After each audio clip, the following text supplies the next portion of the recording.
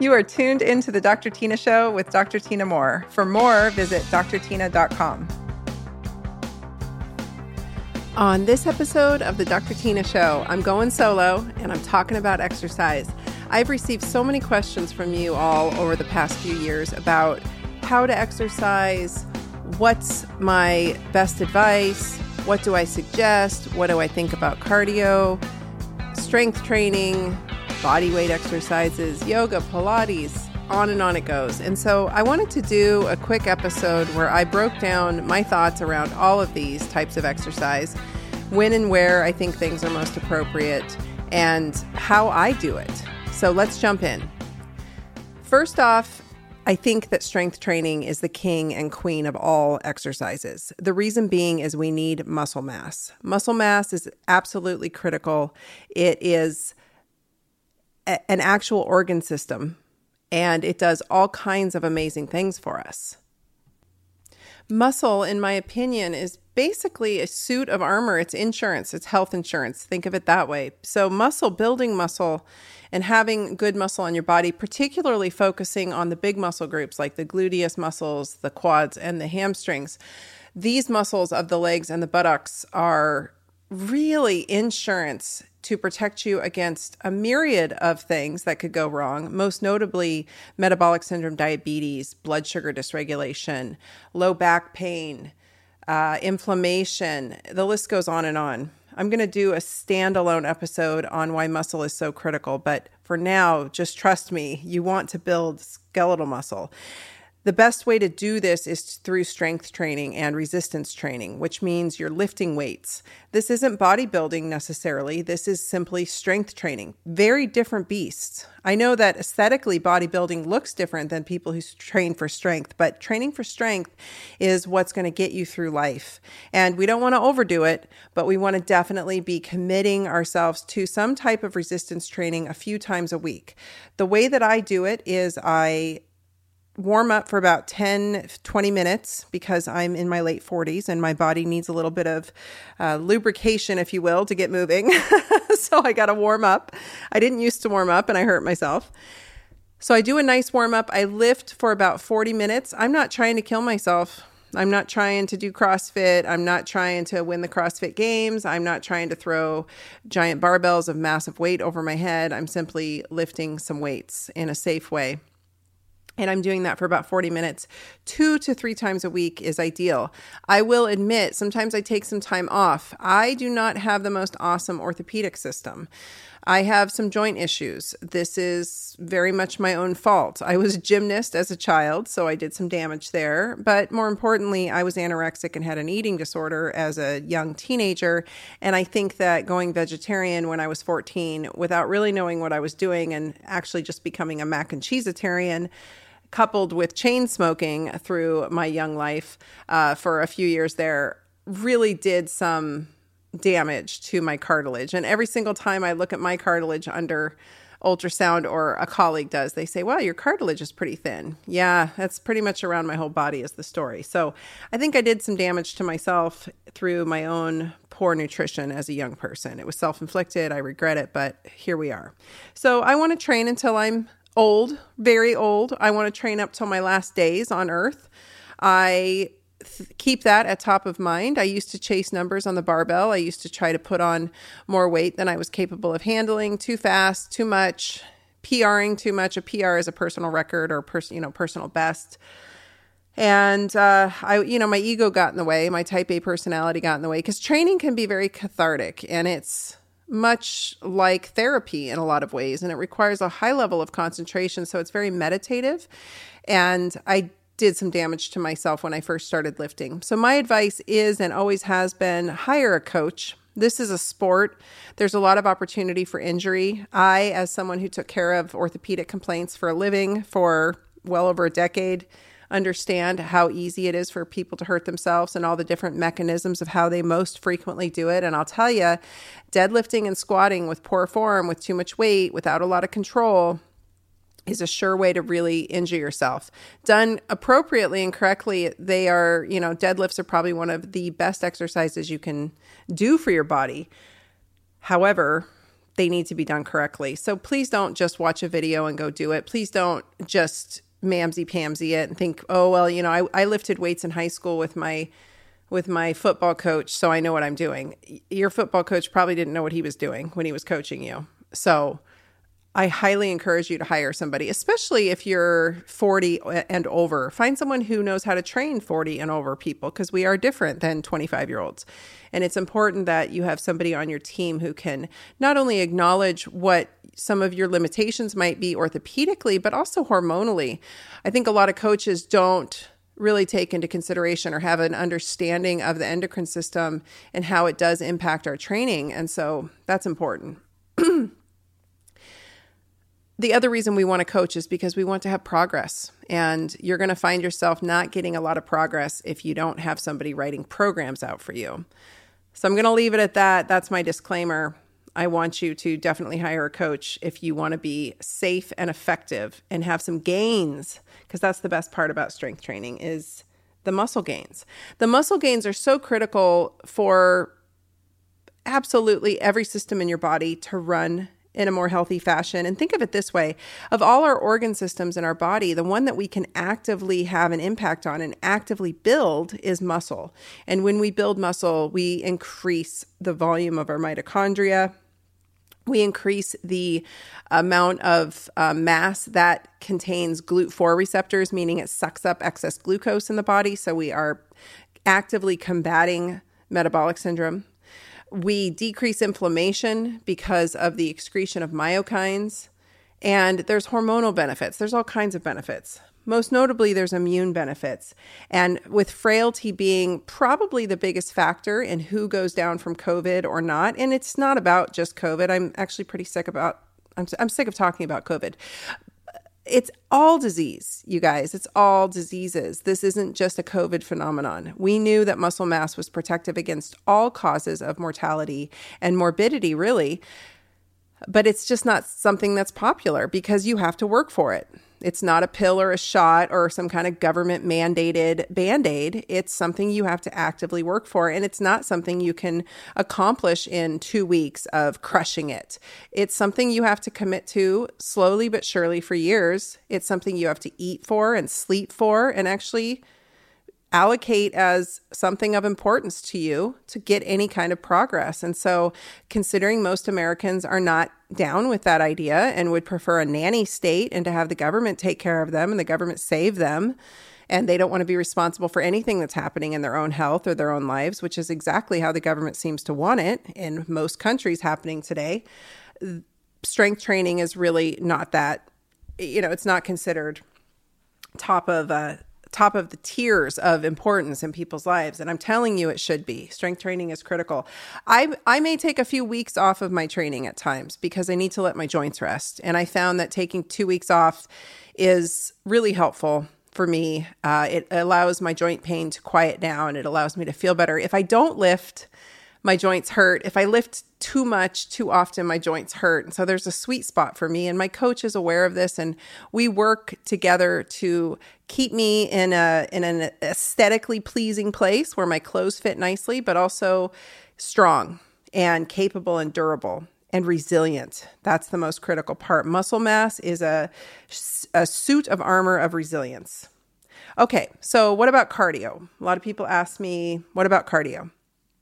Cardio is, I used to dismiss it when I was younger because I hated it. And I grew up in the 80s. We were all cardio bunnies. We just cardioed all day.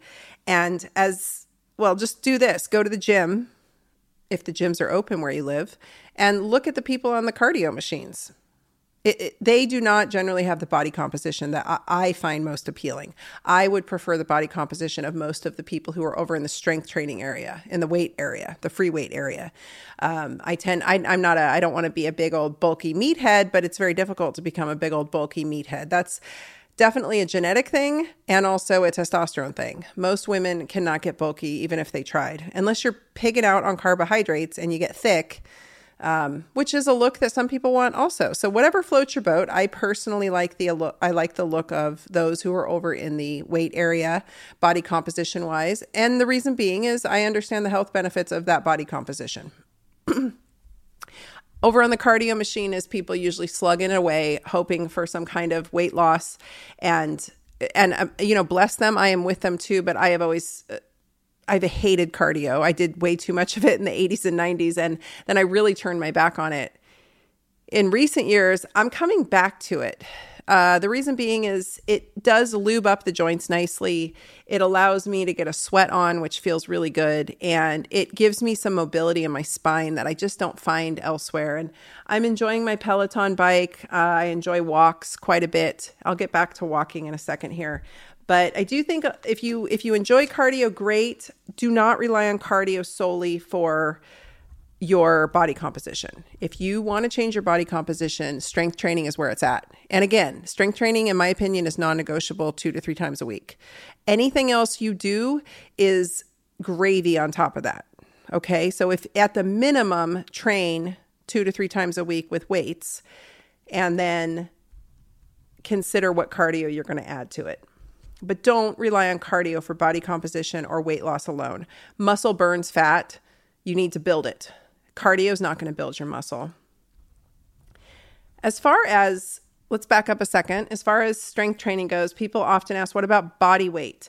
Body weight is challenging for many, especially when they're starting, because holding up your own body weight can be quite challenging. When I was young, I was a gymnast and I had incredible body strength for my own body weight, but I don't anymore. And so push-ups, lunges, squats, those can be plenty. And, we got to start somewhere. So if it's squatting down to a bench or squatting down to the back of or to a chair, a solid chair, or to the armrest of your couch and tapping your butt against that, then so be it, right? We got to start somewhere. So for many, that's plenty of a challenge, but I don't want to put this blanket statement on and say, yeah, body weight's enough. I don't always think it is. I think we can get creative. And I think that, doodads like the TRX or any of those suspension systems can be really helpful. So whatever you got, start there, right? And if you can lift all the weights in the world, but you can't do a push-up, well, then you have a problem. And so I think back to the 80s when people used to quote unquote cross-train. I think cross-training means just being eclectic in your movement and exercise so that you hit all the bases. It's not just for professional athletes, right? We all kind of got to do a little bit of stuff. So I think there is some value to body weight. I do some body weight and I do some weights when I do my quote unquote strength training. So yes, all body weight is not enough. I think you got to get some weights in there, and all weights, if you can't hold up your own body weight or maintain your own body weight with I am having a challenging time currently with pull-ups. I lost my pull-ups. I had pull-ups. I lost them. I gained them back. I lost them again. So these are examples of body weight.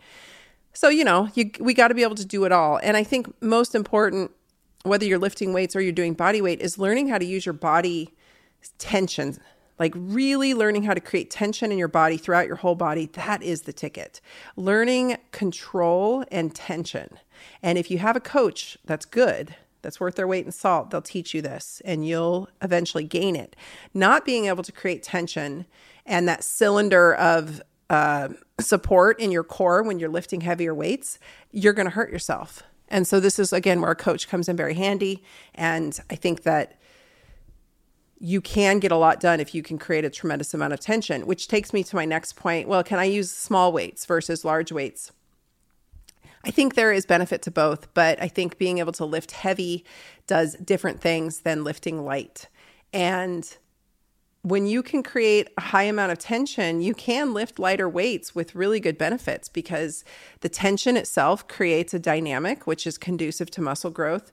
The eccentric or there's the flexing motion and then the eccentric motion. And an example would be, bicep curl. When you curl your bicep or you bring your hand towards your shoulder, that's the concentric. And then the eccentric is when you straighten it back out.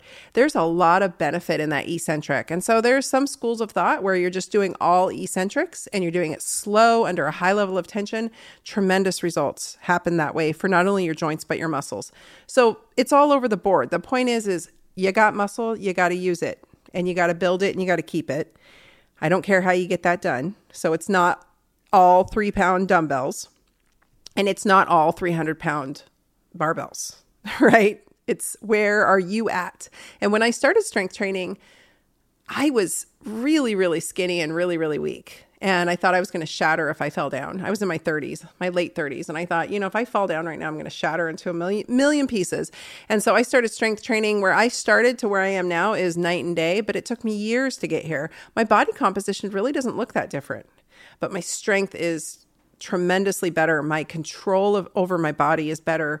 The ability to build tension and keep it is better. There's a myriad of other benefits, but there's that. And then, as I said, with cardio, if you like cardio, great. Being a cardio bunny and trying to strength train in the same session, I think you're probably going to inhibit some muscle growth. But that said, if you want to do 20 minutes warm up, 20 minutes at the end, and you're not crushing it too hard on the treadmill, do it. Whatever floats your boat, whatever you can get in. I'm all about efficiency. And so I like strength training because I get the most bang for my buck in the shortest amount of time. Whereas to get the same kind of benefit calorically on a burn, which burning calories are never my concern. And that's, I can talk about that at a different point, but a calorie is not a calorie. It's not, I don't get on the treadmill and think, I got to burn 300 calories because I just ate a cookie. That is the wrong mindset. I get on the treadmill because I'm trying to get movement in, I'm trying to get fluid pumping, and I'm trying to get a cardiovascular stoke. And really, I'm trying to get a sweat on, and I'm trying to off-gas some energy or some steam. So looking at cardio as adjunctive and a bonus to your strength training, which takes me to HIIT, high intensity interval training. I don't love a ton of HIIT. And the reason why is because I think that most people that I have encountered, at least, and maybe this is just my clinical practice, had some level of adrenal compromise. And so a lot of high intensity interval training can be way too intense, and it's like 30 seconds, on, 10 seconds off for 20 minutes. That's crazy. And it's very intense. And it would have me on the floor in a puddle of sweat, and I wouldn't be able to get up for an hour, and I'd have to take a nap. That is not the goal. The goal is to always leave your training sessions refreshed, not exhausted. You want to have one in the tank.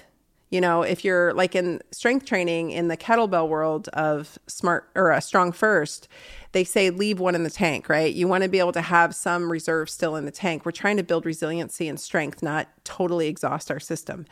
I'm not a huge fan of Orange Theory. I'm not a huge fan of boot camps where they just leave you, sweated out and spent. That's not the goal. If you're 20 and you have good adrenals, awesome. But when most of my audience, I think, is probably somewhere in the, 30s to more notably in the middle age group. And I would encourage you at any age to do exercise that's tonifying. And so high intensity HIIT is not it. The way that I do HIIT and the way that I found worked best for my patients and best for myself, and those of us who have, my adrenals are dust.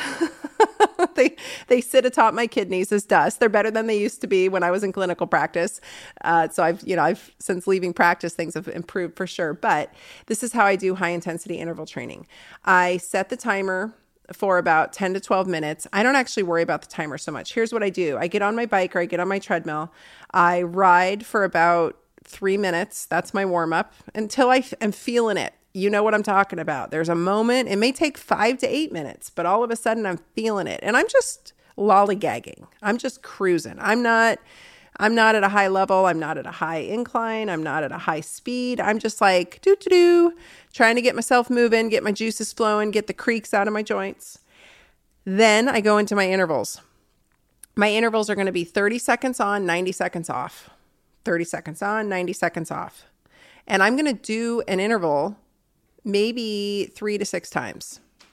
If I'm really feeling crazy, I might go 8 rounds, but that's a lot. That's really pushing it. All in all, with a 3-minute warm up, several rounds of intervals, and usually about 6, and a 3-minute cool down, 2 to 3 minute stroll, again, like I'm strolling in the park with my sweetie. It takes me about 12, 15 minutes. That's my high intensity. I do that maybe once or twice a week. It depends on your fat loss goals. I would encourage you to use high intensity interval training as a tool, but do not overdo it and do not rely on it because it can be quite exhaustive for people. And there's patients I've had where strength training was all they could do. The cardio part, the high intensity interval training, anything too metabolic was just way too much. And here's the reason. If your adrenals and your thyroid and your endocrine system is very, very taxed and you are doing high intensity, high metabolic stuff, you're actually potentially going to get fatter. You're going to gain more fat around your waist because you're cranking your cortisol. This is where a lot of middle-aged women sit. They come into the clinic and they're like, but I'm doing all this CrossFit. I'm doing all this stuff. Why am I not losing weight? And in fact, maybe they're gaining weight. And I tell them to do less and they look at me like I'm insane. But more is not better here. Strategic quality is better than more. So sometimes we got to dial back the metabolic stuff and the oxidative stuff. I'll get into oxidation in a second, but we don't need to be cranking it at all. We don't need to have all the engines revving on high all the time. It's not great for the body. The reason I like strength training for this is because you can literally go in, even if you have POTS, postural or orthostatic hypertension, hypotension, sorry. Basically, you get dizzy upon standing. You've got some adrenal issues.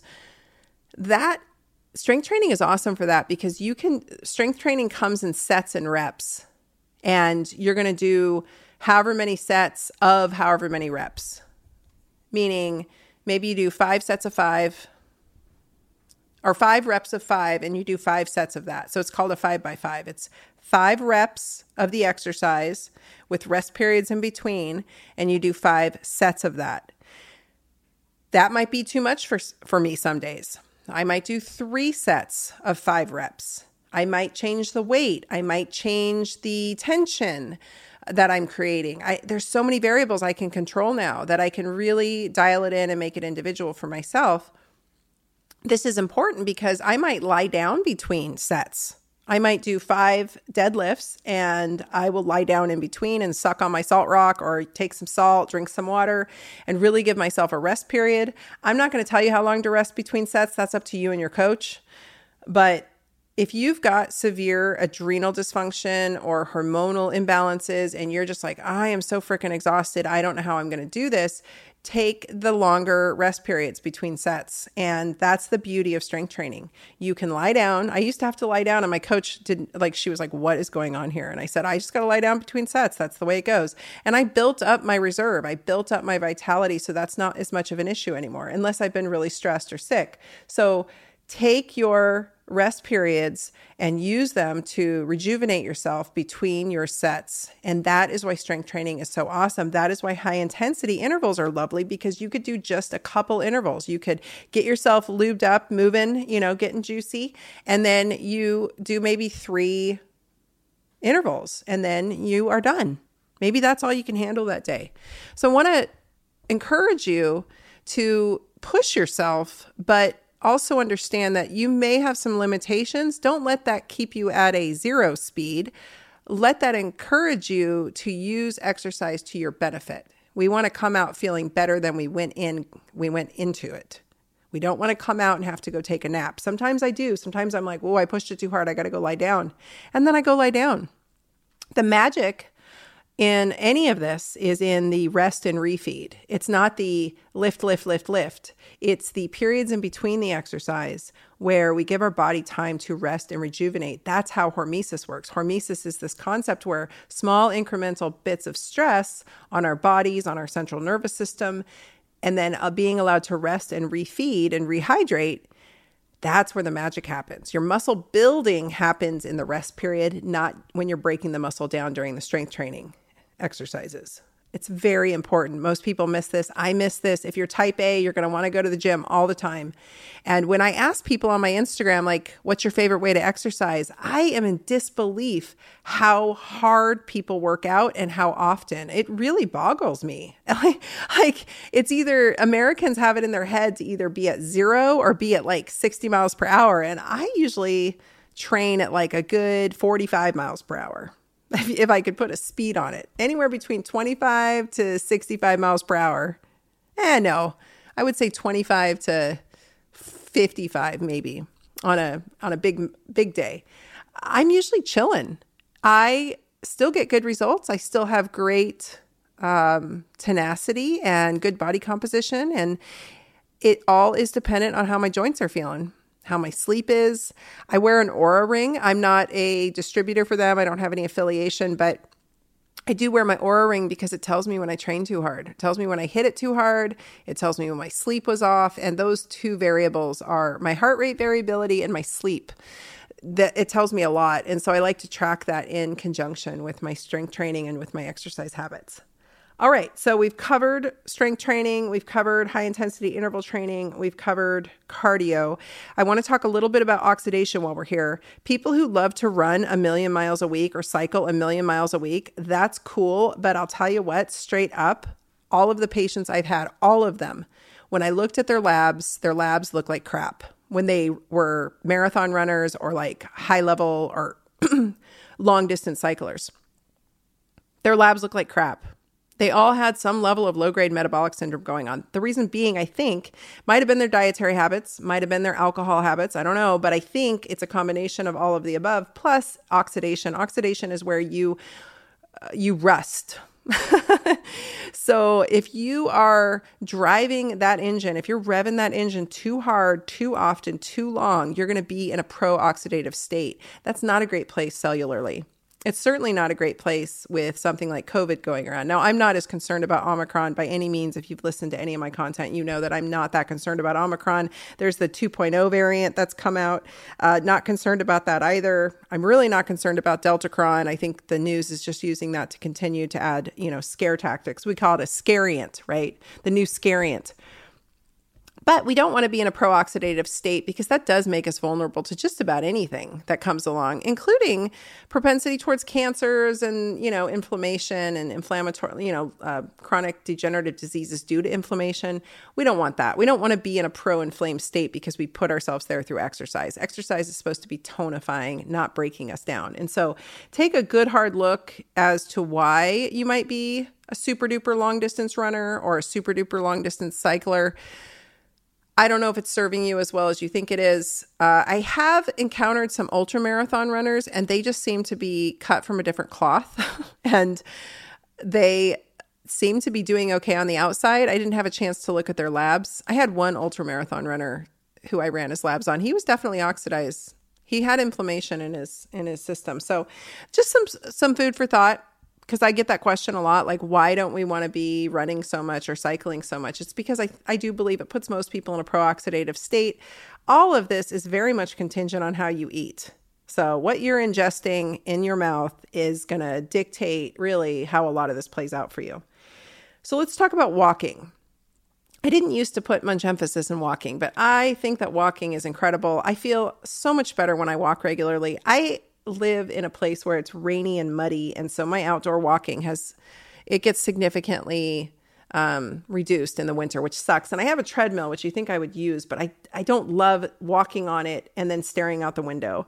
That actually makes me more sad when the skies are gray. But regardless, I think walking is incredible. When it's sunny out or decently weather, the weather's semi-decent, or I'm traveling and I'm in a warmer locale, I love walking and I love walking and walking and walking. And I don't do these full on sprints. I have a pretty fast clip. My husband is awesome. He likes to walk fast too. There's actually some studies showing that people who walk fast live longer, healthier lives, and people who walk more slowly might be indicative of some brain atrophy. So I truly cannot stand slow walkers. I've dated a few and they let me know every time that it was not cool that I was walking faster than them. But I don't know what that was about, but I like to walk fast and my husband likes to walk fast with me. But we really do kind of lollygag. We'll stop, we'll look around, we might do some squats, we might kiss and hug. I don't know. It's a leisure walk. It's not a let's go crush it on the exercise. We're just kind of putting in some paces and getting our brains turned on. I think it's a great way to process thoughts and ideas and much like sleeping on it, whenever I'm trying to make a decision about something, I like to sleep on it. I really like to do deadlifts. If I have to make a hard decision, I like to do some deadlifts and sleep on it. And that usually gives me a lot of clarity in the morning. But walking can be phenomenal. I think that if all therapists actually took their clients walking instead of doing therapy on a couch, they'd get better results. But so never underestimate the power of walking. And I think a daily leisure walk can be profound. The other thing is it contributes to your non-exercise energy expenditure, right? it just gets that, it's not so much a caloric burn. It just kind of stokes the engine a little bit, stokes the fire a bit more. And so continuing, that's the other reason I like the Oura Ring, is it tracks my steps. And that's very telling. On days when I only get, 5,000, 6,000 steps, I feel like crap. But when I get my 10,000 steps in plus, I feel better. So walking is lovely. If you have a dog, it's even more lovely. And I will leave you with that thought, because I think that everybody as a human being should be ambulating on the regular. I think they should be adding muscle mass to their bodies as an insurance policy. I think that getting some sweat and some metabolic output is key. So this is where cardio and high intensity interval training come in. I prefer high intensity interval training over cardio, but sometimes just getting on my Peloton and rocking out to a few songs at the same rate is a nice little cardio boost. My brain feels better. It turns on. I get a little sweat on. I just feel better. My, depression lifts, my brain fog lifts, and all is better in the world. If you would like to hear more of my thoughts around exercise, I've got a couple further episodes on this podcast you can listen to that I've recorded going backwards. Episode 27, Don't Be Zombie Bait. It's all about frailty and what frailty can do to you, which I think is critical.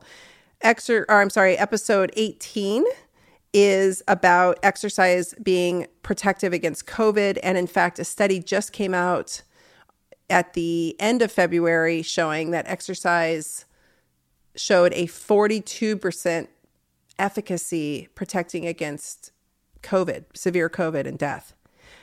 The vaccine as it stands, and a study came out in March showing that the vaccine after 6 months only has about an 8% efficacy against Omicron. And you've heard my past episodes where I've talked about Omicron. There's a couple episodes in here. I think it's 30 and 31 about Omicron. The vaccine isn't really working against it so well. And that's just straight up data. You can see the studies on those episodes. And then episode 12, How to Gain Muscle in a Safe Way with Coach Tony Gracia. I think that's a great episode to take a listen to. We talk all about how you can get started with strength training, why it's so important to have a coach and have someone guide you so that you can do it safely, because we want to be doing this for the long haul, you guys. This isn't about right now. I mean, right now it's nice because we know that exercise is so protective against COVID. I'm telling you, and I've been saying it from the beginning, I've been called ableist. I've been called all kinds of names for saying it. I will not stop saying it. Exercise is hands down the best prevention against everything that you can do. Against everything, including cancer. So keeping your muscle mass up is so critical when it comes to combating chronic degenerative disease. If you do end up with some kind of chronic disease like cancer, your chances of surviving it are higher if you go into it with high muscle mass.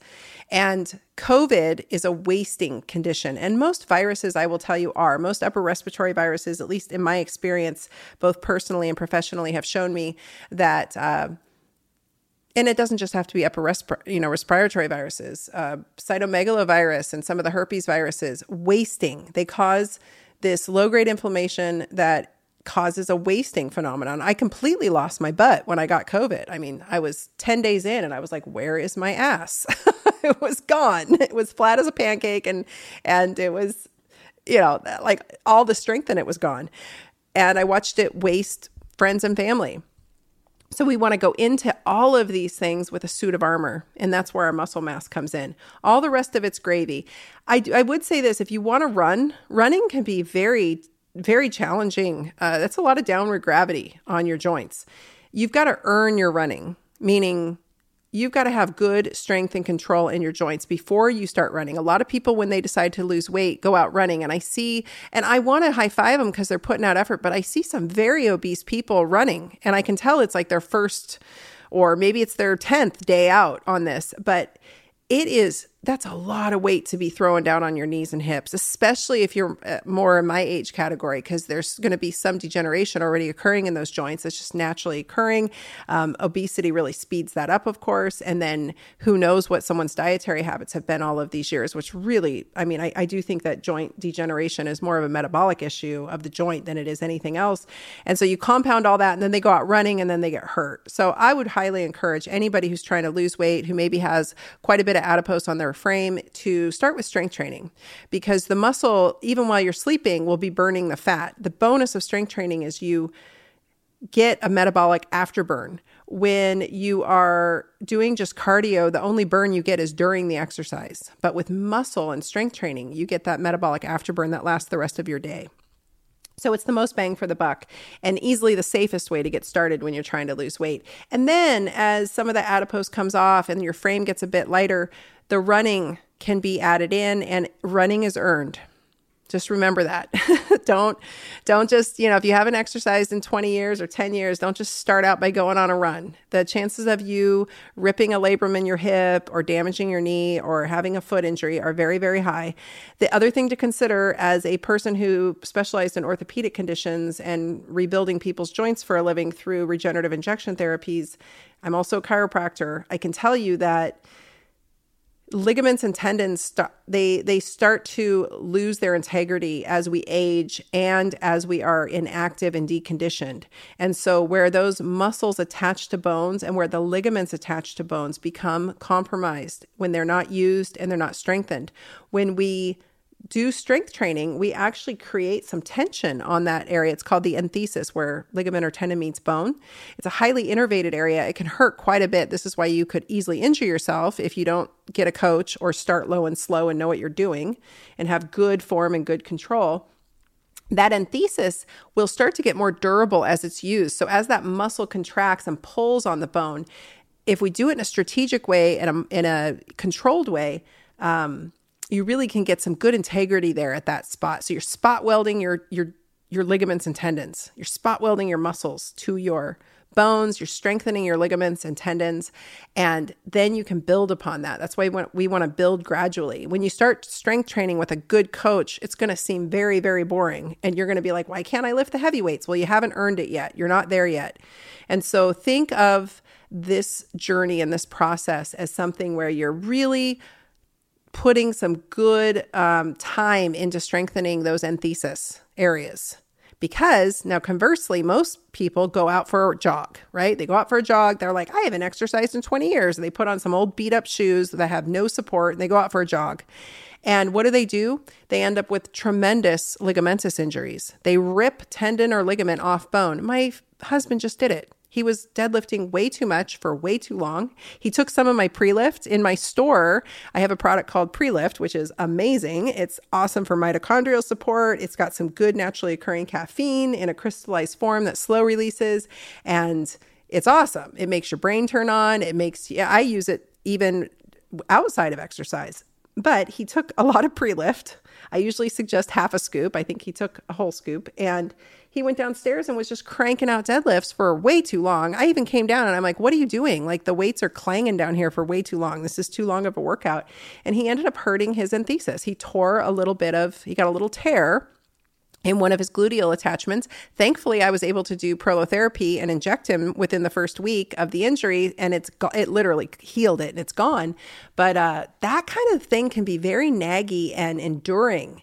It's very painful to have those kinds of injuries, and that's what usually derails people. They do too much too soon, whether it's running or lifting or whatever, and it's too heavy, it's too much, and they hurt themselves, and then they get a naggy injury that really can hurt for a long time, if not forever, and then they quit lifting, which is not what I want for you.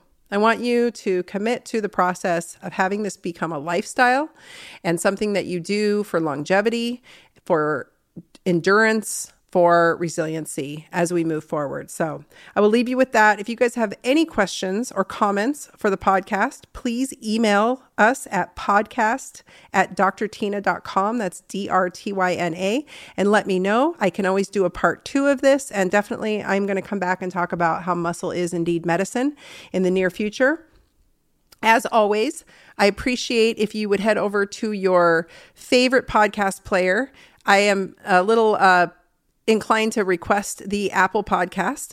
If you could rate, review, and subscribe, it helps my numbers, which is great and gives me an ego boost, of course. But more importantly, as it ranks, it allows others to see the podcast and listen to the podcast. And I'm always trying to deliver on the truth and keep you updated on what's going on. And so the more people that can hear the truth, I think right now, the better off we would all be. So please head to your favorite podcast player and rate, review, and subscribe. If you're interested in checking out the pre-lift that I talked about in this episode, you can head over to my store at store.drtina.com. You can use the coupon code PRELIFT10. That will give you 10% off my entire store. Check out the pre-lift. It seems like it's a little spendy, but the jug lasts forever. I have had the same jug for well over a year now. I love it. We use it, like I said in the episode, we use it for pre-lift. We use it for, I got to turn my brain on. I use it in the afternoon sometimes instead of a cup of coffee. It's just got a really nice, naturally burning caffeine crystal in it. And it's got a variety of other nutraceuticals in there that are beneficial for mitochondrial support. And so I should have called it maybe something different, so people didn't just think it was for meatheads to go to the gym. But it's a wonderful product, and you can get 10% off that product plus my entire store by using coupon code PRELIFT10, all one word, over at store.drtina.com. Thanks for listening to the Dr. Tina Show. Please be sure to follow me on Instagram at Dr. Tina, that's DRTYNA, and Dr. Tina 2.0, as well as visit my website at drtina.com. This is a Resonant Media production, produced by Drake Peterson and mixed by Chris McCone. The theme song is by John the Guilt. As always, you can email the show at podcast@drtina.com, and if you like this episode, please rate, review, and subscribe on your favorite podcast app. See you next week. This podcast is for general informational purposes only. It does not constitute the practices of medicine, nursing, or other professional healthcare services, including the giving of medical advice. I am a doctor, but I am not your doctor. No doctor-patient relationship is formed. The use of this information and the materials linked to this podcast is at the user's own risk. The content on this podcast is intended not to be a substitute for professional medical advice, diagnosis, or treatment. Users should not disregard or delay in obtaining medical advice from any medical condition they have, and they should seek the assistance of their healthcare professionals for any such conditions.